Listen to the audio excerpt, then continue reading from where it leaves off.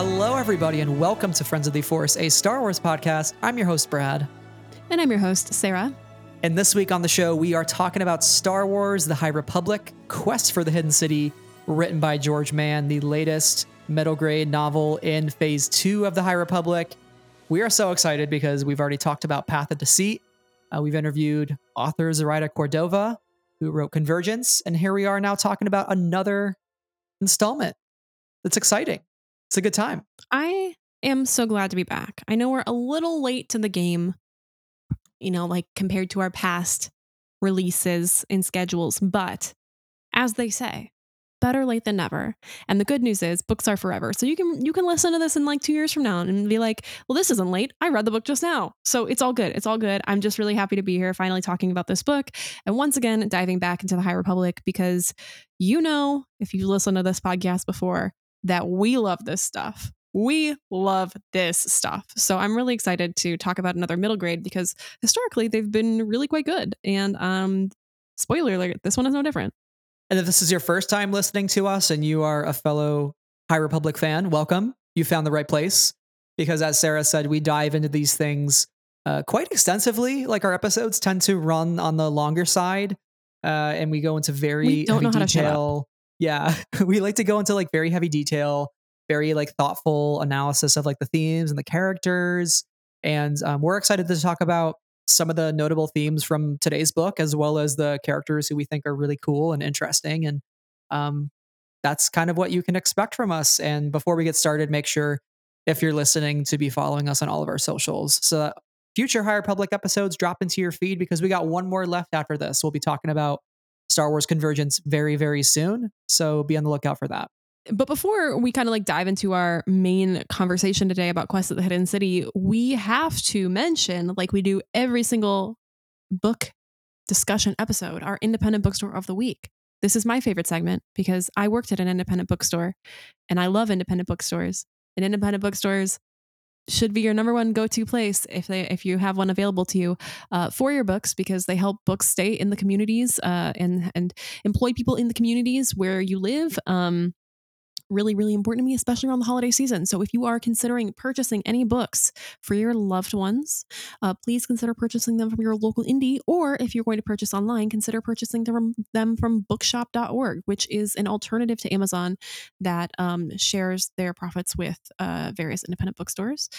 So yep, that's my soapbox pitch about that. But my independent bookstore of the week, your independent bookstore of the week, listener, is The Last Bookstore. I don't think I've mentioned this one before. It's not on my list. If I have, I am sorry. But if I haven't, this is a good one because despite it not being a place I have been yet, I have sure seen a lot of it on Instagram. The Last Bookstore is California's largest new and used book and record store. They are in the downtown LA and they have 22,000 square feet in the Spring Arts Tower at 5th and Spring in downtown LA. This place is one of the freaking coolest spaces I have seen in a while because they have such a interesting like visual language in this space. First of all, it's gigantic. You can probably roam around there for hours. Like it's probably just a great place to browse. Yeah, it looks huge. It's got like a very like old look to it as well with the wooden bookshelves. Yes. And there's so many rooms and different levels and the book tunnel that you can take selfies in. And book so tunnel. It is Thrive. Yeah, there's a book tunnel. Yeah, so this bookstore has a short film, short documentary attached to it. If you go to their website, lastbookstoreLA.com, lastbookstoreLA.com/about, you can watch the short documentary, which that's what I'm doing after this. I love a short documentary. Those are some of my faves. But yeah, if you also go to their more and then photos or gallery, you can see the book tunnel. It's very cool. I don't think they've revealed their secret as to how it stands because it is curved, but yeah, it seems like a really, really cool space for your Instagram as well as for your book collection, which is the most important thing here, of course. So yeah, check out The Last Bookstore in LA if you ever find yourself in LA, which hopefully we will be back in LA eventually because I feel like I still have more things to explore there. Me too. Yeah, let's like hope, we were in the Hollywood area, but like I want to go to downtown LA. Yeah, let's hope 2023 brings us back to Los Angeles at some point, please. That'd be cool. Manifesting that into the universe. So we'll see. Right, right. But yes, as Sarah said, support indie bookstores during the holiday season if you can. And you'd be surprised. You might find one in your area that you never even knew about. So go find out where they are. Well, I would like to say before you do that, and if you don't have one in your area for whatever reason, so many of these bookstores will ship online to you, first of all. And second of all, bookshop.org. You can choose the bookstore you want to support. That's all. Now we can talk about Quest for the Hidden City. Absolutely. Well, let's do it, Sarah. As we've said up front, we're talking about Quest for the Hidden City. This will be a spoiler discussion. So if you haven't read the book, or if you want to know what's up and what's notable about it and what's interesting, keep listening. But I would highly recommend reading it. It is a very fun, quick book to read. It's a really spooky book at that. It has a lot of fun monsters, and it's set on a very dark and grim world, and lots of things around the corner that are lurking and you have to be on the lookout for. So first and last spoiler warning, we are getting into it. Quest for the Hidden City Yes. by George Mann. Yes. What did you think about Quest for the Hidden City? You read Path of Deceit to start phase 2, and this was your second book that you read as part of phase 2. This is actually my first one that I read after I stole your copy when I visited. That's true. I stole your copy, and I read it and I sent it back to you, or gave it back to you at some point. You gave it back to me. Yeah. When we were in LA. Yeah. Speaking of which, but what did you think? Like, how has your High Republic journey been so far with phase 2? And how does Quest for the Hidden City fit into that? It is so interesting because I feel like we have always started in phase 1 with the adult novel and like trickled down to the YA novels and well, actually, it's been adult novel, then middle grade, then YA, and they've kind of been structured like that as well. And for this one, we haven't done that, and I think the main number one reason is because simply the books were not released in that order, and so we kind of are all adjusting on the fly. But also, the publishing folks have said that the phase 2 starts with the YA, and so we're like, okay, let's tackle that one first. So I feel like I'm working a little bit backwards based on, historical precedent here. But I will say that I really enjoyed this book. And it's not, despite or because I haven't read Convergence yet, but like this one really feels like a really fun adventure story. It's written in a way that is visual and detailed and is easy to just breeze through. There's really a lot of, so it's like an action adventure novel, and you really feel that action throughout the novel. It's punchy and fun every time that it pops up. I felt hooked throughout. There was no time when I was reading this book where I was like, I've got to put it down for now. Like, we're just going to take a break on this one. I was like, let's keep going because I'm invested in these characters and how it's all going to come together. Also, like, I think, and we'll probably continue to talk about this, there's a lot of really interesting themes that are happening here that I didn't expect for an action adventure zombie novel for 8 to 12-year-olds, but I accept it and I appreciate it. But also, like, this is a zombie novel. Which I didn't realize I'd be so into, but every time things unraveled a little bit and we got more information about the monsters, I kept I annotated this copy and I kept writing zombie, zombs, exclamation point. Like, I was so excited about the mutation zombie element. Yeah, and all of this totally makes sense too, considering George Mann is writing it, because if you know anything about George Mann and what he has written before in Star Wars, I think he likes horror. I think he likes scary stuff. Like, he has written or will be writing The Nameless Terror, which is part of the High Republic Adventures comic series. He also wrote Dark Legends, which was a whole book following up on Myths and Fables, which is sort of like the dark, spooky, shadowy secrets of the galaxy, like secret tales that you might read to your kid at bedtime during the month of Halloween, right? So that kind of thing. Mm-hmm. And then also he wrote Showdown at the Fair, which we haven't gotten any of those very young kid books, like the flip through books yet for phase 2. And I hope that continues, because I do love the stickers in the back. But so he cool. wrote one of those at least, which was great. But it's great having him write this book. And I think his knack for that really shine through. Like Dark Legends was very scary to read, and likewise Quest for the Hidden City was much the same. I think the setting was as spooky as some of the things that we were dealing with in terms of the Catacute turning into zombies who, when they bled, it was not blood, but dark black crystals spilling out of them, which is just absolutely terrifying. It's just like another way to make that a little more scary than what you'd expect. And also just navigating underground tunnels and catacombs and figuring out what happened post mining disaster and what Mm. happened to this abandoned city that's hidden inside the mountains and underneath the ground. Like it's hidden, the hidden city, right? So that's what I love the most about this book. I think just the sense of adventure and the sense of mystery surrounding every corner, and our characters unpacking that throughout the story, and also like a character like Rillick who's in the background plotting on his own sort of becomes this like unexpected antagonist who is a threat to our characters, and also like unveils more about what's happening with the Miner's Curse. So all of that was really exciting.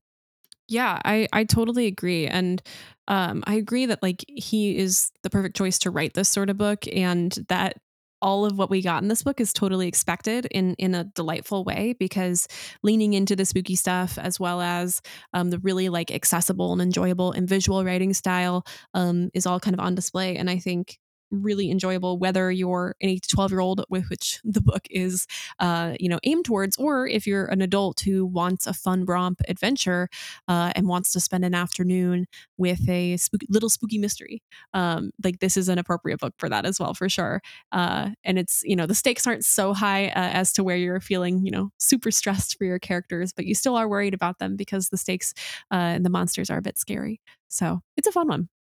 I will say one thing about the book for me was I didn't come away from it feeling as attached to the characters as I have in previous Mm. middle grade installments, like Race to Crash Point Tower or A Test of Courage, like with characters such as Ram Jamaram or Emery or Vernestra Rowe.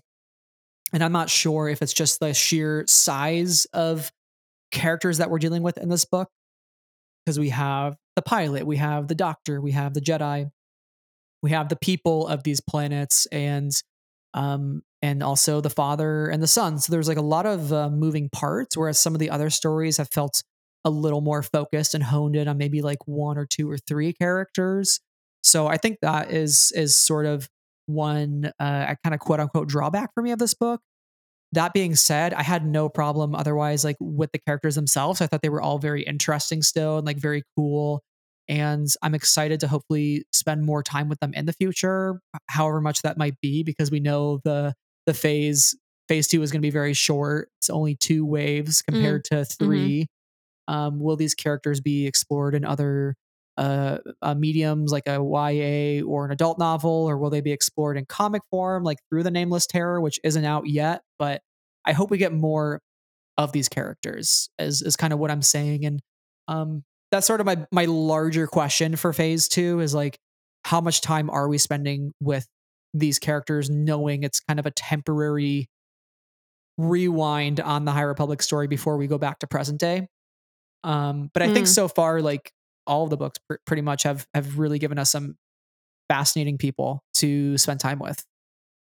Yeah, and ultimately, like I feel like the characters' actions are going to have ripple effects. So even if we don't follow these characters again, um, like their stories ultimately will have meaning towards phase three and towards the later stories in this phase. So I look forward to kind of discovering that and having those layers peeled back for us as readers, and those wings to the readers. I think down the line, I think that's been really rewarding so far, even jumping back in time. And that's one of those rewarding things about Star Wars, is they can kind of weave in that way. I will say that I agree with you about your criticism of the book. I think, especially me, who kind of sat down and read it pretty quickly, kind of almost all in one go, I did feel like I lost the characters a little bit, and kind of had to really think about who was where. Um, because we're following multiple different groups, I kind of had to reorient myself a little bit every time we switched over, just because there's no, like subheadings in the chapters. Not that that's that's probably partly me for just kind of deciding to devour it as opposed to reading it at a normal person pace. But that's something I noticed. But for me, ultimately, this is a book that some books out there are really character focused, like the Alphabet Squadron trilogy. That is a book, or those are books that are designed to teach you everything they could possibly teach you about the characters. It is slightly less about the plot because it is deciding to tell you everything, about each and every one of those characters. But this is a book where, like, the plot, the adventure of the story is coming before the characters. So I kind of just took it at that level and decided to just really run with it and be like, it doesn't matter, nothing matters because I'm just on this adventure. And not as a dig, but just as like a lens to approach the adventure I was on. I was like, oh, and there's monsters, like, Yeah. and so I just had a lot of fun with it, despite it not kind of being as character focused as some of the other novels that we've covered in the High Republic. Yeah, totally. I think you hit the nail on the head. It's a different lens to view this era through, and I think it is also a nice break from some of the deeper stuff. Like coming off of Path of Deceit, that's a very deep, heavy book with some very uh tough concepts to wrap your mind around. And then this is just, yeah, the thrill of it. The I loved turning the page and figuring out what was going to come next, and like would our heroes Mm. escape and would they survive, and what were going to be some of the big moments, with characters like Salandra Show and her awesome shield that she has that she just throws around like Captain America, and I freaking love that so much. I think that's just the coolest thing ever, Right. that we haven't seen in Star Wars. So yeah, it's still such a fun book, like you said. It's a spooky adventure. I love this. I think George Mann should write more Star Wars, and he is, because we're going to read Battle of Jeddah very shortly, in like a month. So excited. I'm like so excited about that because we keep getting, not only like, I think, do we want to explore Jeddah like since Rogue One came out, and I'll speak for you in saying that as well, right? Yes. Oh, totally. Yeah. Yeah. Okay. But also, like, we've been getting hints in these books so far, and I'm like, ooh, I'm learning another detail about Jeddah. This is going to matter. Yeah, and it's going to be George's first time doing adult fiction in Star Wars, so that's Well, also also an notable audio for drama. him. Yeah, yeah, and he's close friends with Cavan Scott, and Cavan has done what, two of them, right? Two audio dramas thus What? far, Dooku and Tempest Runner. So I think, I Yes. wonder if George Yes. took any pointers from Cavan, or what that writing relationship has looked like within the Luminous Beings group over at Lucasfilm Publishing. So The Slack channel. yeah, I just know that the brilliant ideas were floating around between everybody, but especially Cavan and George, and their friendship and how much time they spend with each other. So Mm. and Cavan being somebody who's written a lot about Jeddah as well. They both wrote Life Day Treasury together, which there's a story in there about the convocation of Jeddah, and what that's all about. And there's like a day during the year where the sun does a thing. I haven't read it quite yet. I'm still a little behind on some books, but they wrote that whole book together sort of in the style of Dark Legends and Myth and Fables, which Oh, maybe we'll totally. get to talking about Yeah. at some point, because there are High Republic things in there. But yeah, no, all around, like, again, just really, really fun book. And maybe with that being said, we could dive into it a little bit and talk about some of the like really notable present themes in this book. Yeah. I think for this book, the themes are where we're going to be able to dig into the most because they kind of were surprising in their depth and clarity, and for the audience that they were directed at. So where do you want to start with themes, Brad? Well, we mentioned Salandra Show, so maybe we can talk about the idea of the sword versus the shield, and Yeah, what totally. the Jedi are supposed to represent, because we know this is the height of the Jedi Order, and they are out and about within the galaxy, spreading the word of the Jedi, trying to understand the galaxy's people, provide aid where they can, and this is all also happening against the backdrop of the war between Irim and Erino, which they come to a peace agreement at the end of the book, but it's still causing a huge disruption to the entire galaxy with closed hyperspace lanes, ration food supplies, space battle debris drifting everywhere in the galaxy, which I thought was really interesting. And like pirates Yeah, taking such a advantage detail. of that chaos and plundering peaceful sectors. So a Mm. place like Gloam and Abydos might not be prone to some of those things, right? And that's why we have these Pathfinder teams. And I guess the idea of the Pathfinders, we've heard a lot about them, and this is the first book we really see them come into play, like with their pathfinding droids and all of that. What did you think of the idea of the Pathfinders and what they represent within the order and like what they're trying to achieve? They're really interesting figures because I don't feel like we totally got to see them fully utilized here. And I only say that because we are seeing them in crisis as opposed to their day to day. And I still would like to see their day to day. But it's clear to me, based upon how they're spoken about, is that they're really dynamic. Teams that are working to build connections and connect with people and do whatever is necessary to connect, in some ways, which this can sometimes have a negative connotation, but they feel a little bit like missionaries in the sense that like they're going out to places to meet and assist members of local communities. So there's a sense of that sort of idea here, but perhaps with a less negative connotation if you're not necessarily a part of that group. um, but there's this quote kind of on 205 where for the first time, Rupert thought she understood why the Jedi were out there on the frontier, why Salandra was always so focused on doing whatever needed to be done to help people, whether that was dealing with diplomats or politicians or fixing water pumps on agricultural worlds, because it wasn't about them, the Jedi. It wasn't about adventure and having fun.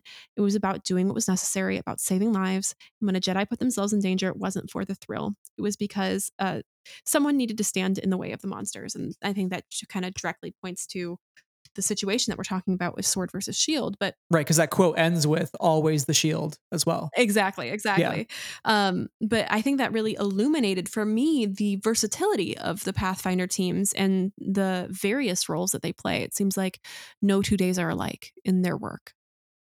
The Jedi carry a huge amount of responsibility, and they put a lot of that pressure on themselves, I think, because they want to achieve a certain type of balance and peace throughout the galaxy. And they have a genuine care for people. But I think, yeah, Padawan Rupert Notani is so interesting because she's sort of trying to figure her place out within the galaxy and understand that purpose like you're talking about, which is so quintessential to the middle grade books, is like, what is my place in the world? Right. What is my identity? I have a mentor figure, like what can I learn from them, but also like what do I know and what do I feel and how can I sort of merge those two things to provide clarity for what I'm trying to do. Um, Mm. and so for her, I think the idea of the sword versus the shield is so fundamental to how she has to act during this adventure, right? It says here, quote, perhaps what Rupert had mistaken as sensible and boring in Master Show was really just a deep sense of compassion and duty, shielding everyone else from harm's way, just like she shielded Rupert every day. Now Rupert needed to be that shield too, for Rock, for Salandra, for the rest of her team, and for the Catacomb. And so throughout the book, it's really coming into focus for her. She's understanding like what she's supposed to be doing, and I love how that's represented through the sword and the shield because we know the Jedi are always somebody who is like uh, defense comes first, never offense, never on the attack. Like only take a life if you absolutely desperately need to. And I think there are a couple moments in this book where Salandra show kind of shows compassion or mercy at first for Yeah. an enemy that she's fighting, and then ultimately like that doesn't come, and she has to put matters into her own hands. Um, and she's somebody who is completely emblematic of the Jedi code of like not raising arms, only in defense of others. Mm. Um, and that she would always rather be the shield than the sword, you know? Yeah. And I think that there are times too where Salandra shows compassion where she ultimately like didn't have to. Specifically when it comes to uh Rillick, who who she says, both her and Rupert end up taking the position of like, no, we're not going to hurt you. We're going to, even though like you are the antagonist of the story and that you've caused us harm and that you've put us in dangerous situations, we're not going to kill you. We're going to still get you help for your condition as he has mutated and has essentially become a zombie. They could have left him there. They could have killed him, and they choose to take him in and make sure that he's cared for. Um, and that's something that they didn't have to do necessarily, but of course it is their duty to do so, if that makes sense. Yeah, they're showing compassion over vengeance, right? That's so core to a Jedi's position and what they represent, right? It's that vengeance that leads to the dark side. And I always find that is some of the most powerful stuff with Star Wars is when Mm, we show compassion despite what another person might have or might not have done. And seeing that at the end of this, not necessarily super surprising, just based on the age group of the sure, that the book is sure. intended for, right? But I think it's also an important lesson to teach some of the youth, right? Like it is the shield, not the sword in that instance. Like put down your weapon and save somebody from themselves, right? It's like what Luke Skywalker does in Return of the Jedi. He throws down his weapon and despite his father fighting him 10 minutes earlier, he decides this is the man I love and I think there is still good in him and I want him to prove to me that there is good in him, right? So likewise, maybe Right. Rillick will get that chance. Yeah, and it seems like even if he doesn't kind of get that chance to prove himself, that like all is well in that sense because he is getting care and because they did save him. Like it's compassion over apathy. And not just compassion over vengeance, but it's compassion over feeling nothing at all. And like that's always a good thing in my mind. Yeah. Well, we're talking a bit about the sword and the shield, but I think one other prominent theme throughout this book, which I know is something you've been very passionate about in our discussions off air, is the way in which the natural world is depicted and how our resources are treated and how they're degraded over hmm time and exhausted to the point of throwing an entire world into turmoil. Did you want to hmm introduce us to that conversation and that idea that's pretty ever present in this book?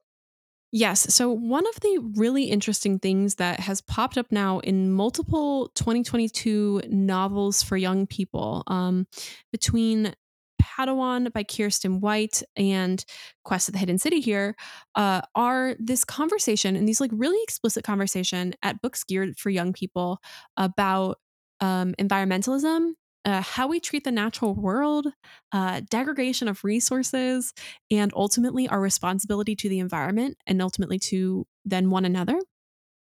And I thought that this conversation was really interesting because when it popped up in Padawan, it felt really fresh in the sense that I feel like this conversation around environmentalism often comes with the context of the empire, right? Like we know that the empire went to a bunch of planets and created mining, um, you know, towns or mining colonies or, mining prisons and stripped worlds of their resources. They destroyed worlds. We know that they were destructive. But I feel like we in Star Wars tend to have less conversations and maybe it's just because they're less loud. And maybe I'm totally missing something and I apologize if I am. Um, but like less conversations about just regular people and their responsibility to their environments. And I think that this is like a really interesting and vital conversation to be gearing towards young people. Well, I mean, like the older folks need to hear it, but they're also the ones that have already caused the problem, right? It's the young people who need to Right. learn about the responsibility in order to do better with whatever world they inherit, right? Like, and They that's a sort of whole want other to conversation. forget the truth of Um, their own history, which is another thing we'll discuss here right. shortly. But yes, Right, which yeah, also goes into Padawan, which is so fascinating. And so basically, we come to find out once our team, which our folks all meet up on Abydos, is that, they are essentially stripping Gloam or have stripped Gloam of its resources, of this energy-rich soil, of these minerals, so that they can power on Abydos, and that mining these minerals made them, quote, grow powerful, arrogant, and rich. Ultimately, they become greedy capitalists, right? They're hungry for more, and rich arrogance, greed, that becomes their motivation as opposed to actually providing energy, right? Um, and in doing that, not only did they strip this planet of its resources, and they're literally, days away from running out, but also they have harmed themselves and the planet because they Right. have taken everything from it. And I thought was so heartbreaking to hear, but also just like such a clear and direct line to the world that we're living in today. We know that the actions that we're taking with regards to coal and oil and these like finite resources are harming the people that work in these resources. They're harming the people that consume the air, which is all of us. Um, so like, I just found this conversation to be so interesting, and I just wanted to know if this was something you were thinking about while you were reading the book, and like what observations you made while reading the book. This was definitely top of mind for me because maybe I was primed from reading Padawan, and I like that you made the point of how we've really seen this most prominently just with the Empire. They're building the Death Star, so they're ravaging worlds and Right. they're making themselves present in these environments, these natural places, and that's something has been and always important to George, right? George Lucas is somebody that's like the Empire is Mm, technology, and the Jedi represent like nature and like our intuition with the natural world, and like when those things clash, like what happens. And we've even seen it recently with Star Wars Visions as well. There were a couple of episodes where we see these very serene places, and I think of La Pinocho as one place where we get the flashback of this very beautiful, lush planet, and then the Empire comes in, establishes themselves, and they sort of take it over with this very clunky looking technology, machines just infiltrating every crevice of this place, right? mm, And you look at a place like Gloam, and Gloam has all of these underground caverns where they were excavating these resources. Like, imagine how disruptive that is, where you're creating entire catacombs, you're creating entire mm. cities underneath the surface for miners to work in and to excavate resources. And yeah, you're totally right. It is a direct line to the ways in which how we excavate resources in our natural world, and especially like coal. Like, coal is a very dirty resource and it's very harmful. Like, coal factories, people get very sick from those, and Yeah. working in those. And I think that is interesting in this context because this is a planet that is not part of the Republic quite yet. They don't have the resources of the Republic, yet they are quite literally killing themselves in the process. They're killing themselves and their planet. And it says here, they learn to consume while digging deeper into the bedrock, quote, stripping it of every resource we could find, end quote, for a millennia. They realized they had murdered the sister planet.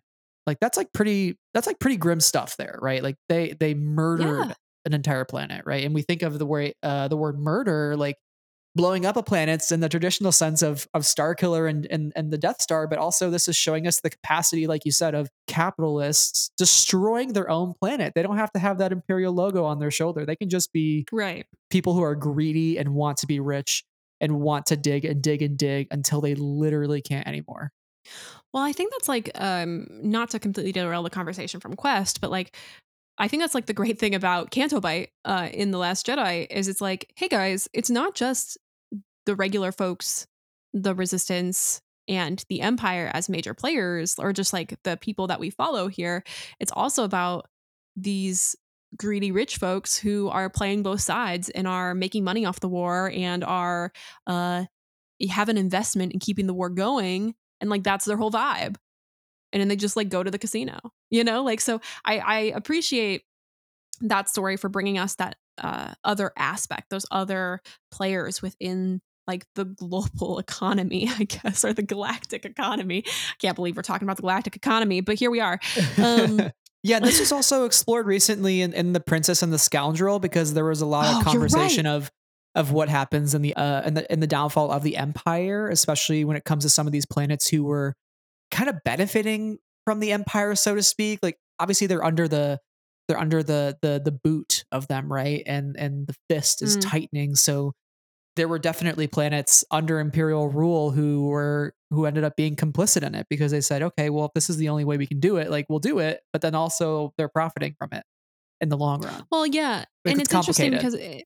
because in these sorts of situations, it's really not the fault of the everyday folks who are No, yeah. just trying to survive, like in our own world. Like the fault of like human made climate change in our real world does not like land on you or me as individuals. It lands on the corporations that are, putting so much nonsense into our water and our air, et cetera, et cetera, et cetera. As opposed to like our conversations with Andor, where it's like the ordinary people who go along with atrocity in this sense, like, um, the prison guards or whoever, right, who works in the empire and harms others in that way. Like they are complicit in the violence in a different way. I don't know if that distinction rings true to you. If it doesn't, you can say so. Um, I guess it's the idea that like you or I, our actions don't necessarily have the power to reverse climate change, for instance. Like we can each recycle a bunch more. But like, my contribution isn't going to change the planet necessarily.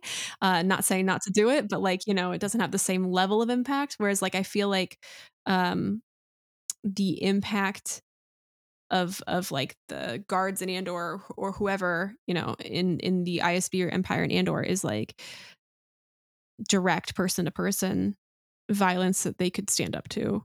And those things are what, Nemec talks about with those ripples and et cetera, et cetera. Yeah, yeah, it's a matter of like systemic issues that start from the top. Like Yes. we can Yes. make changes in our everyday life that certainly help, but it doesn't move the needle quite enough, because it does start with the corporations who are polluting and who are Right. um, Right. Right. getting by like dumping, like environmental dumping, right? And um, unfortunately, these people don't have the foresight to think, well, eventually you're going to destroy a planet enough where what was all of that worth anyways, if you just ended up, making money and then not ever being able to make money again because you literally don't have a home, the planet's destroyed, right? And that's what happens here That's to the Gloam. thing. They murder their sister planet, and then they're back on Abydos, which is again a barren place. And it's like, well, what do we do now? Like Gloam is blighted, like the species there are extinct, and people are sick, and now we're having to deal with a health crisis because we pushed way too far past what was possible. Well, that's the thing is like the reason that they ignored that they were doing this is because they were rich with greed, rich with money and rich with greed. And like they were choosing not to think in the long term because they were making money now. Right. And like that Right. ends up becoming Rillick's whole thing. Like his whole thing, we ultimately find out is that he doesn't want to lose his way of life, which is his income, and he wants to continue to be rich. And so, in order to do that, he's going to continue to sabotage the folks who come to Gloam because they are infringing upon his ability to make profits in the same way that he has always made profits. And like that's a really interesting situation too, because it's not so black and white as we'll just figure it out. Relic, like too bad, so sad. It's gone. Bye. Good luck on the next thing. Because the reality is, and we do find out with Rillick, but also in our real world, is like entire economies, entire towns, entire areas are based upon these energy consumption or like this energy production. And like that's why there are like ghost town mining tours now because the mine shut down and there was no more source of income and then they all had to leave. Um and so like there's a real sense of like, okay, if we move away from finite sources of energy and go to renewables, how do we help people. And while Rillick is not necessarily thinking that deeply, he's mostly in it for the capitalist gain. Like there is that facet to the conversation, which I find that's really interesting. Because yeah, everybody is being affected by the loss of the resource on the planet. And the most devastating thing about all of this is even when they get to Abydos and their new capital, Dearna, they have a life-giving moss that they're using. It's like a new resource, and this moss is starting to wilt away, and everybody is still going about their business as if nothing is going wrong, and they won't actually acknowledge the circumstances of what they're in, right? So the situation's pretty dire, right? They're on this new sister planet, and I feel like they're going to run into another situation of like, let's ignore the problem and pretend it doesn't exist. Likewise, Right. comparing that to our own world, it's like, hey, this resource that we are like oil, like you can try to keep digging deeper and deeper and deeper for it. It is going to run out, but you're going to have devastating consequences for the rest of the world. And if we don't recognize like that needs to end and we just keep going about our business like nothing needs to change, like we're not going to acknowledge those circumstances. And there's this quote, we built our entire civilization by exploiting the resources of Gloam, and now we reap the rewards of our mistakes. And Ooh, you think about the reaping the rewards of our rewards, mistakes. but what about the rewards of our mistakes, right? Like the rewards of our mistakes is not a good thing. Those are No. punishments. Those are consequences of one's actions, and the people are still a little bit ignorant of the issue happening, right?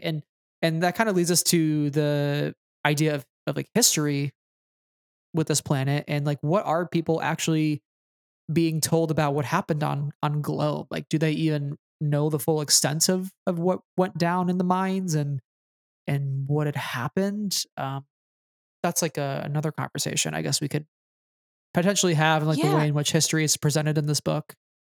Let's do that, because one thing that I found that was so interesting in this book, again, that we also see in Padawan. I love it. I love to see it. And we also see in Thrawn, because of Thrawn, of course, like Thrawn looks at one piece of art and he's like, yes, I can tell the entire culture based on this one piece of art, you know? And then he like monologues for 2 pages to Aralani.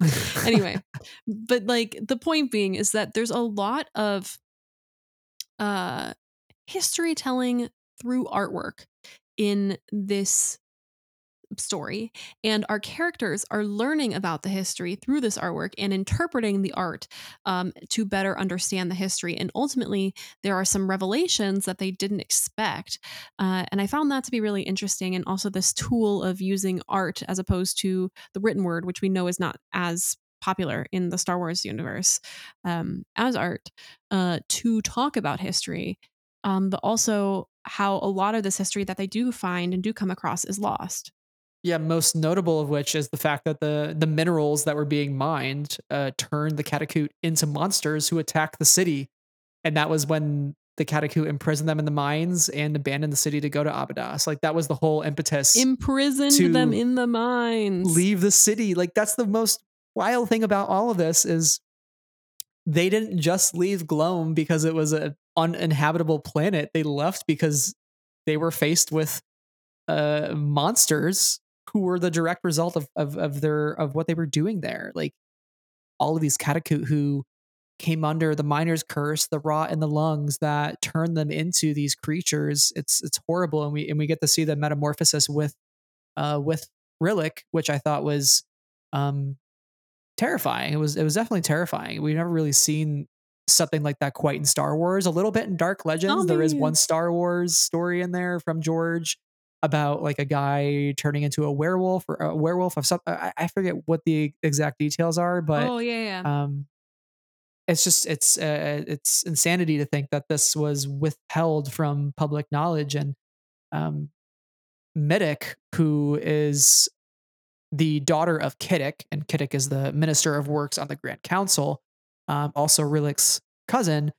Middick comes to understand that everything she knew about their history was a lie, and it leads to this quote from Dietrich, and Dietrich says, "Stories change in telling, histories are rewritten, events forgotten. It doesn't mean that anyone lied, just that it's been so long they've forgotten the truth, which is a really, really, really, really good piece of writing by George Mann, because that is some juicy stuff right there, right? The idea of history is not we're lying about history. It's that so much time passes from these events that people forget the truth because they don't talk about them enough, or it's like, who is writing the history, right? It's an issue that we deal with in our own world in our K through 12 education, is like, who are the people writing these history books? And often it was for a very long time, and it is white people and whitewashing history. Right. And I think this quote from Dietrich's is so interesting because it's really I don't know if pragmatic is the right word, but it's like really it's a neutral statement. It doesn't mean that anyone lied is what I hinge on here, because it explicitly says like histories are rewritten. Um and like that is a deliberate act in like somebody has to make a deliberate choice to write a history in a certain way with a certain lens. And the reality is sometimes people are lying. Yes, definitely. And they are choosing not to look at through a certain lens because they know that that outcome is unfavorable to them or to somebody like a interest or like a party that they have an interest in. And like that's interesting. I mean, I do agree that like over time history gets told one way for so long that, you know, like for Middick, who is like, oh my gosh, my whole history has been a lie. Like that's not Middick's fault, nor is that necessarily Middick's direct teacher's fault, right? Um, but like somebody made a deliberate action at some point to conceal an important facet of that history. And like that's what's really interesting. And of course, like when that facet gets brought back up, like at least in our real world with like the pushback to the 1619 project, even though I don't know, I listened to that podcast when it came out or after it came out, and I was like, this is really basic, vital, important, obvious knowledge. Like this is not, I don't know. I didn't think it was that spicy in the sense that like I was like, oh yeah, of course. Like you hear the pushback to it and you think very surface level stuff that people can't even come to accept or acknowledge, is what you're kind Or of just saying, like, right? yeah, or like what I understand to be the very obvious history of like the legacy of Black people in America and like slavery in the US. I know I'm sorry, I'm talking more about our world than the book. I apologize. But like I was like, oh yeah, this is super obvious. But like there are some people who are simply never taught that way over generations. And yes, somebody made the choice to not teach it that way. And yes, people are making the choice every time that the textbook goes to be updated to not update it in that way. But it's not like that person's fault that they don't know that, you know? So Middick being like, wow, everything has changed for me. It's not their fault that they don't know that. But like it's what you do once your eyes are opened. And I think that's like the really important piece of that. And ultimately, what they choose to do with Rillick at the end is a piece of that compassion, a piece of that healing, a piece of that moving forward. Of like, no, there's nothing we can do for Rillick to reverse his condition, to reverse the miner's curse, but we can keep him comfortable and care for him in that process. And like, it's one person, but like that's an act of healing and an act of compassion. Now, as we're talking about real world examples of what we're seeing through this book, I think that's what this book really shines for me and you. Again, the idea of like environmentalism and history, and with history, like narrowing it down even more to Star Wars, and not our own world, but within the Star Wars galaxy and histories there that have been told. My mind jumps to the Jedi Order, and the Jedi and the Sith have a very long history that you could probably read about as part of the EU, but we in the current canon have not really unraveled that quite yet. So we as readers and people who absorb this content, like we have also not gotten that full history quite yet. And with the Jedi Order, they have not shared that history to Mm, the people around them, right? That's why we're going back in time to phase two, right? That's like the whole impetus for phase two is the idea of like what histories are rewritten and like what events are forgotten. And right. just that it's been so long, they've forgotten the truth, right?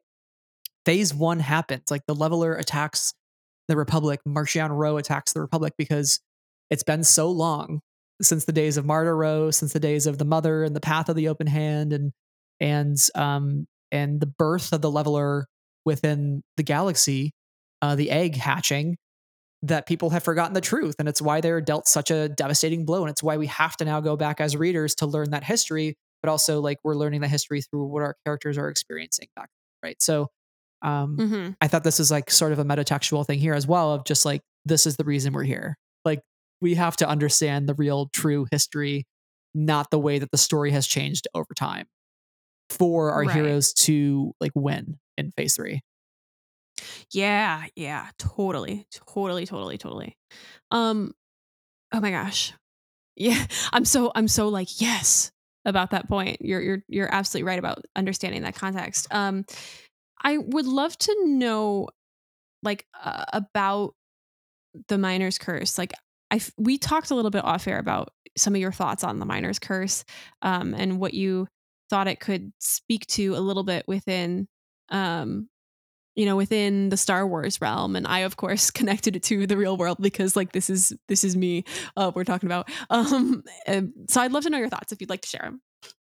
I was really thinking of the idea of the Miner's Curse, and how the minerals the minerals were described as harmless in their natural state, but it wasn't until they interact with the catacute blood that they actually alter the physiology and turn any of the healthy cells within a catacute into copies of the mineral cell. So it literally colonizes the host.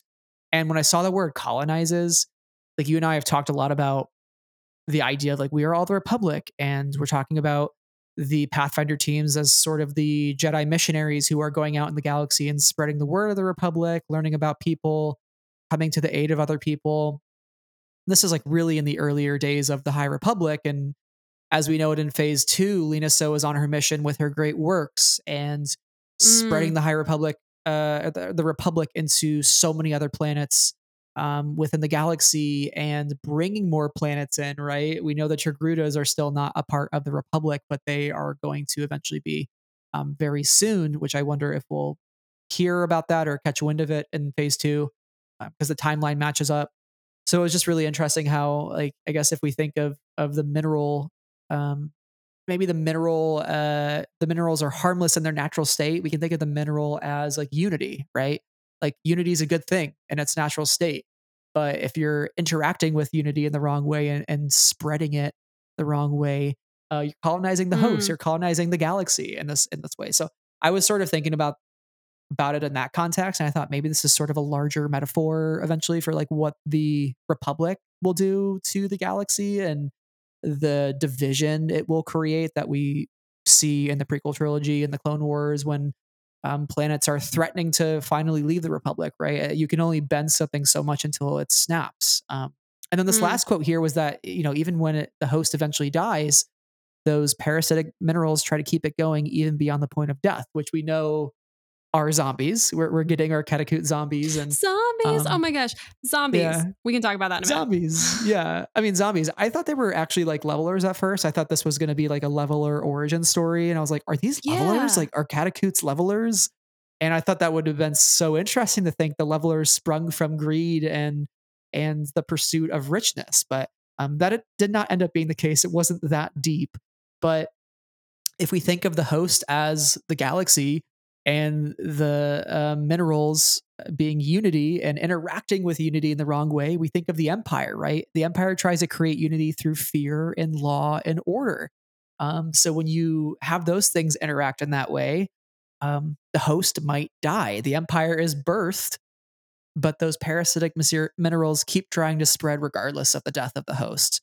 And I thought that was an interesting metaphor potentially for the way that the empire continues to exert its influence in the galaxy, despite at the republic's slash empire's core, it's sort of a soulless shell that Mm. the people are crumbling under and being oppressed under.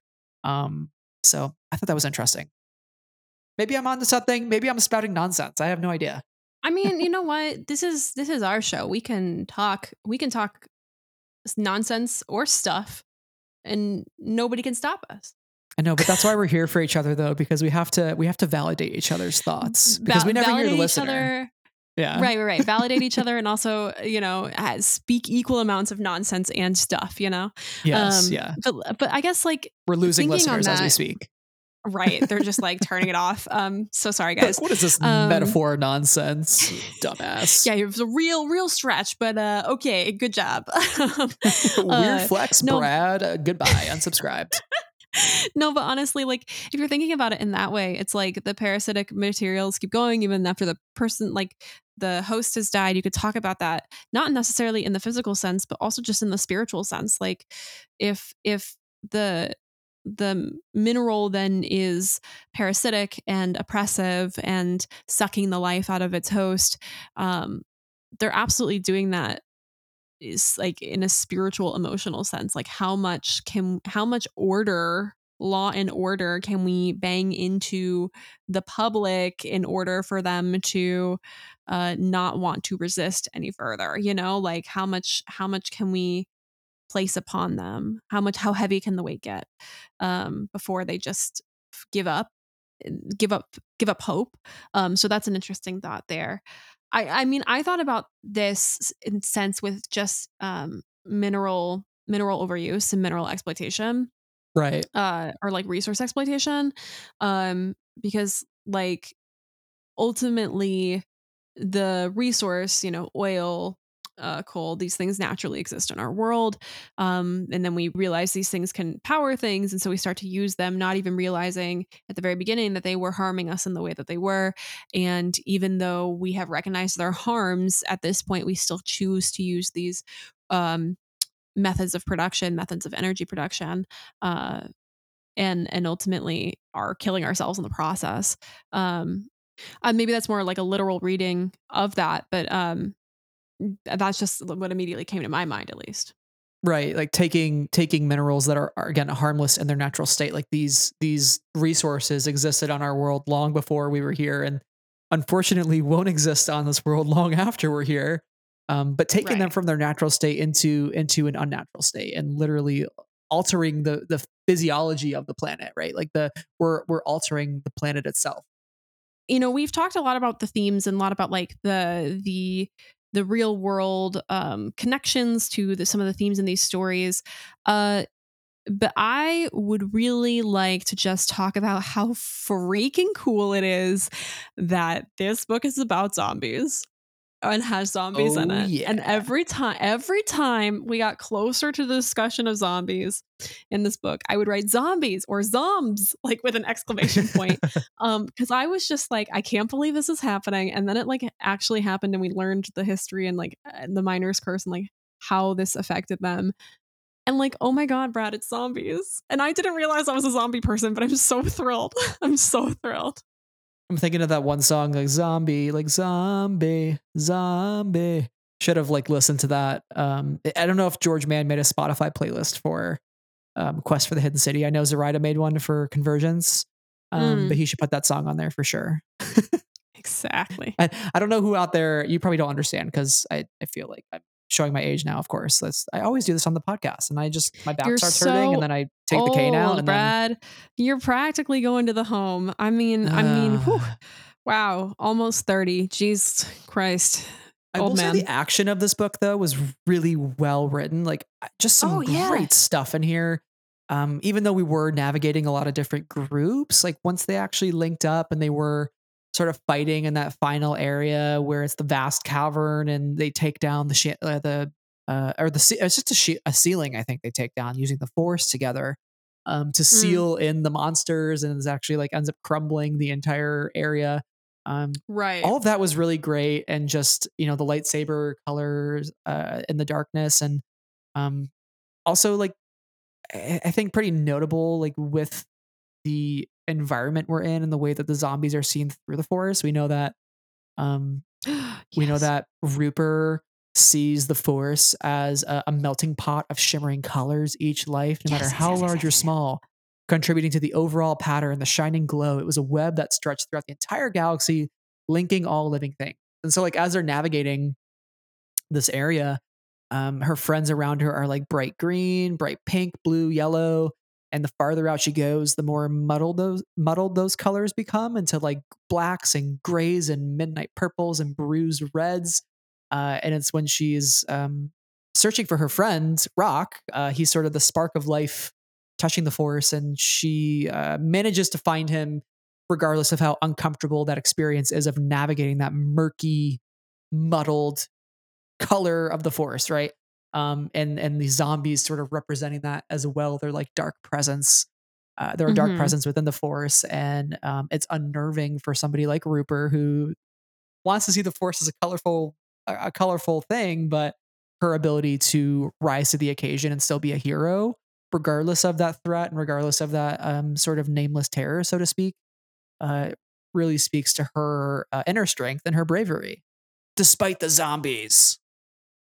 Yeah, totally. And it's also, I think, super interesting, like her connection to the force, because for both her and Rock, they were both led to that temple. Um, Yes. and like I think that was just such an interesting piece that they like the force kind of both brought them there. I don't know if I have anything more to say about that, but like the way that Rupert interacts with the force and that Salandra is encouraging her to kind of expand her reach and senses within the force, I think is like a really interesting way to visualize that. There's a great quote here from So to Rupert as we're talking about them, but So says, "I'm not sure any of us ever truly understand the Force, Rupert. Even Master Mm, Yoda and others on the Council, we train our entire lives to learn how to harness abilities it grants us and responsibilities. We must learn to trust in ourselves through the Force. But there are no certainties. All we can do is put our faith in ourselves and allow others and allow the Force to guide us towards the truth." Right. And yeah, it's interesting too because we learned that So lost her Padawan a long time ago, which I thought was interesting, and also a bit tragic. So she yes. understands how hard it is to let go and to kind of move past the uncertainty and to actually like restore faith in ourselves. And I think Rupert is sort of understanding that in her story as she's really trying to get a grasp on like what's the point of the Jedi in the galaxy. And I don't really know what the Force is telling me. I mean, this is how I see it, but I don't know what it like, technically means. And to see her in this book actually use the Force in a way that helps her friends was great. It was a great time. Like I think their relationship was fantastic. I'd love to learn more about each of them together and what their adventures look like in Yeah. the future, even beyond phase two. And um, maybe my excitement for them means they're going to die, of course, because that's what happens. Well, it's interesting because they kind of like Hopefully not. they're splitting up by the end of the book. Like right, like Rupert's gonna go to Batu and be on the temple there for a while, and Salandra's gonna go to Jeddah and kind of fulfill that Oh part of her no. story. And yeah, we're right. I don't know if it's gonna go so well for Salandra. We will see. Um, Oh no. right, but sorry, I had to bring that one up. But I think it's so interesting, like the lesson that Rupert ultimately learns in this story for herself. She had come to Abydos looking for excitement, but she was leaving knowing that the real adventure wasn't so much about the scary monsters and exciting battles, but about the people she'd met along the way. Out on the frontier, there were so many people who needed her help, and in that way, her adventure was really just beginning. She smiled and looked up at the clear sky, imagining all the worlds beyond the pale horizon. She couldn't wait to see which one of them she'd visit next. So there's this like sense that the relationships that she made with with Doss and with the Catacoot and with her, her strengthening her relationship with Salandra and everyone else they kind of meet along this journey ultimately is like the real boon for her. And I think that speaks to like the smallness of the story and also like the middle gradeness of the story, which are all, good things. Um, but also just to the like desire to want to explore more with these characters. I know we started this conversation talking about zombies, and then we got into some Then we got into like to characters and some themes and heartfelt, ideas. And, yeah. heartfelt stuff here, but that shows the duality of this book, so to speak, right? You get the spooky, you get the monsters, you get the crazy, and then You you get the get the heart, themes. and you get the beating heart of this book, which is, I think, pretty much Rupert, right? Like like people she meets around her and how that changes her. And that's what I love the most about these middle grade stories is as much as it is a story about self-discovery, like every single story that we've gotten so far in the High Republic, these Jedi become who they are because of the people around them, right? Like Race to Crash Point Tower, Ram is like, oh, I know my place in the galaxy, like as he stands side by side with like Lula Talisola and his other friends, right? So that's the greatest part about the book. And it's why Rupert is on the cover of the book and she's not alone, right? She is with somebody else because she gets by with the help of everybody else, um, despite the zombies. Well, I don't know if you have anything more to say, but can we get into our odds and ends here to wrap up our discussion? Yeah, let's do it. Let's do it. Let's do it. All right. Which one do you want to go? You want to go first? You have a spicy one that you want to start with? Is it spicy? Let's open. I just wrote a page number. What did I write? Even though I wrote this page number down like an hour ago, I forgot what it was. Oh, it is spicy. Of course it is. It has to do with Jedha. Okay. So Landor, well, of course, wants to make the pilgrimage to Jedha. It has been many years since I observed this season of light. Fascinating. What is that? And looked upon my reflection in the Kyber mirrors. I feel like those have been mentioned before. Beneath the dome of deliverance. That's all capitalized. What in the world is that? Fascinated. And that there are pilgrims of many like religious force sects that see Jedha as a place of worship. And I'm just really fascinated to dive further into that. And I really can't wait, but also can wait. Do not kill everybody I love, Well, the reflection day, Kyber mirrors, those are actually part of the Life Day Treasury by George Mann. That story. So something we might need to check out before Battle of Jedha. So much to do. So much to do. My odds and ends here, Rillick named his ship the Foundling, or named a ship the Foundling. I think it's his ship. Because he, quote, always believed in helping waifs and strays, those who were lost and needed help. And of course, I think of our daddy Din Djarin in The Mandalorian and the fact that he was brought in as a foundling. So anytime the word foundling pops up in Star Wars, my like ears perk up and I'm like, as close as I can be to whatever I'm reading or watching because I'm like, oh, foundling. But yeah, I thought that was an interesting way to describe that. And Din Djarin as a kid was certainly somebody who was lost and needed help after losing both his parents against the Separatists. So unfortunate he got looped into a cult, but he is who he is today because of that. Unfortunate. Oh man. Okay, I have another one. Page 108. Rupert asks, or Dietrich asks, could they be hostile?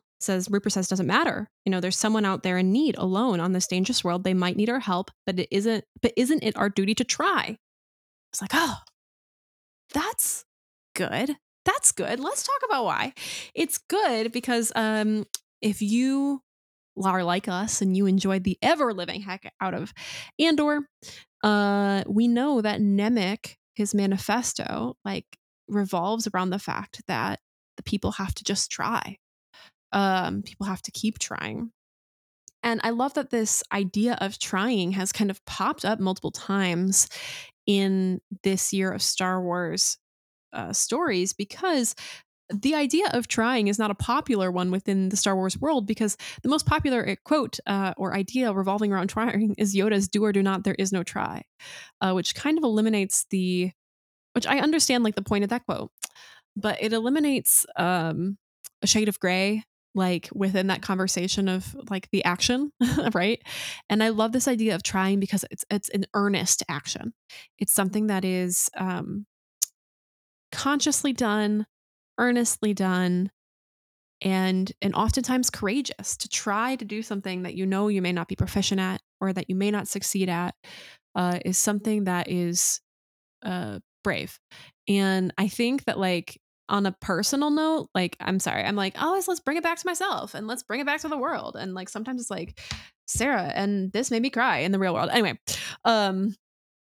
I think so much for so long, I always had a lot of pressure on myself to be oh, I have to actually do it. If I'm going to do it, I have to be good at it. Because a lot of things came easy to me growing up. And so, like when something became a challenge, I wouldn't even try because I was like, it's too hard. It's too hard. It's too much effort. I'm like, I feel like I've done a lot of deconstruction of that recently, and I'm actually trying things and I'm like learning new things, and like that feels good, right? Because like I'm making an earnest effort, and I love that idea has popped up in Star Wars a couple of times recently. That's it. That's what I have to say. I will stop talking about myself now. Yeah, I love the idea of how the word try has been flipped on its head, because we know Yoda. I mean, Yoda says that, but all of those years while the rebellion is forming and fighting its ass off, what is he doing? He is do notting. He's doing nothing. He's do not, right? He's not even trying. You gotta take action. You gotta try something, right? Because otherwise you don't know if it'll work. And otherwise you might not fail, because sometimes the greatest teacher failure is, right. And that's so interesting for Yoda to say that to Luke, because the idea of failure is really the direct result of trying something and maybe failing, right? Like, Mm, mm. anyways, I don't make any sense, but I tried. That's okay. I don't either. That's why this is great. It's our podcast. We have to make some amount of sense, and then we have to make some amount of no sense. Absolutely. That's the point. Yeah. That's how it Yeah. works. My next odds and ends here, Das and Spence, father and son in Star Wars, another father-son relationship. Unfortunately, Spence is a single father, which means there's another dead mother in Star Wars, unfortunately. So my odds and ends here is that they are a direct connection to Sunshine Dobbs, who we know is from Path of Deceit. Yes. And they tried to go on a mission because Spence is a prospector. He's sort of teaching everything to Das and how to live in the world, how to make a fortune, find new worlds, find treasure, find opportunities before everybody else could.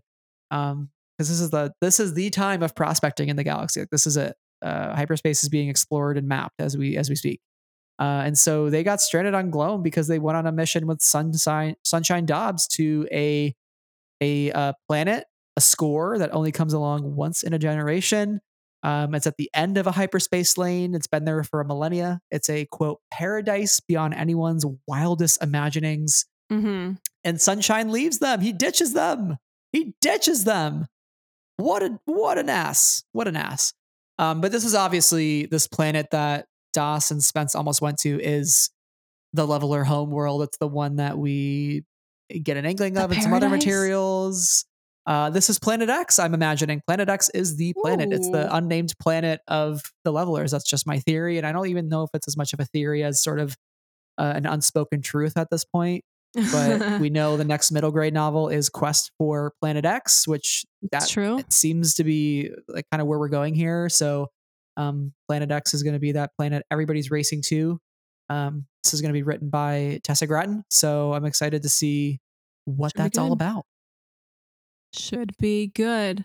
Yeah, I was like, oh, a paradise. Interesting, lovely. Oh, wait, it doesn't have a name. And Sunshine Dobbs. Suspicious. Maybe not so much a paradise. Is it all connected? I don't know. Probably. Yeah, but dang. I do love the mention though of Batuu as well. Like Sunshine was supposed to take them back to Batuu. And we know Quest for Planet X does take place on Batuu, at least initially. So I'm thinking Das and Spence will spend some more time with them, possibly. Maybe drop them off at Batuu. I hope so. Yeah, more time with Das and Spence. I really want to get to know them better, especially because at the end of this book, Das kind of has this not change of heart, but like spark where he's like, I'm really interested in being a pathfinder, not a prospector. So I think that could be an interesting exploration for him as a young man. I do not think I have any more odds and ends. Do you? No, I don't either. So I think that basically wraps up our discussion here on Quest for the Hidden City. So I guess you could say the hidden city is not so hidden after we talked about it. You know. I thought that was a good joke. Let me know in the comments of this episode if you like that joke. I'll make more. Yeah, tweet at us. Was it a good joke? Actually, don't tell us if it's not. We'll be a little sad. Yeah. But yeah, that wraps up our discussion today on Quest for the Hidden City by George Mann. Very exciting book. Very fun. Glad I got to go on this adventure. And next time we're going to be talking about Convergence by Zoraida Cordova. It's our final book of the year. Yes, so excited. And then the Battle of Jedha is shortly after that. It's going to be here sooner than we realize, but I'm super stoked. Any final words though on Quest for the Hidden City before we close out? Just a thank you to having this conversation with me. A lot that dives into a lot of the themes, and yeah, that's pretty much it. I really enjoyed this book, and I look forward to how, now that we've discussed both the YA and the middle grade of Phase 2, Wave 1, how they're going to close out these stories in Phase 2, or in Wave 2, Phase 2, Phase 2, Wave 2. Christ, Here we go again. I love the song. I love the song. Never gonna get it right. But once we have our convergence conversation, how convergence fits into that whole picture, I'm really looking forward to all of it. So hopefully you'll continue to join us, listeners, as we discuss the High Republic. Well, as I mentioned up front, if you want to hear more from us on the High Republic, follow our socials, Hive, Twitter, Instagram, YouTube, you name it. Sarah and I are also on Twitter, Letterboxd, and Goodreads, so you can see what we're saying, what we're watching, what we're reading. And if you have a couple extra minutes in your day, please leave us a written 5-star review if you could. If you love the episode and want everybody else to hear about it and let us know what you thought, that would be super appreciated. Helps other folks find the show.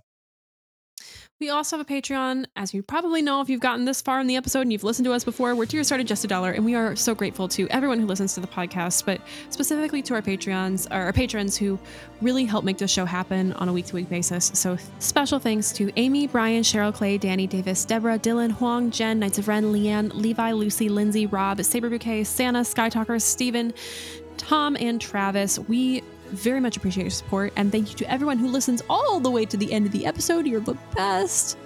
Thank you. Thank you all so much for listening. And until next time, may the force be with you always. Bye.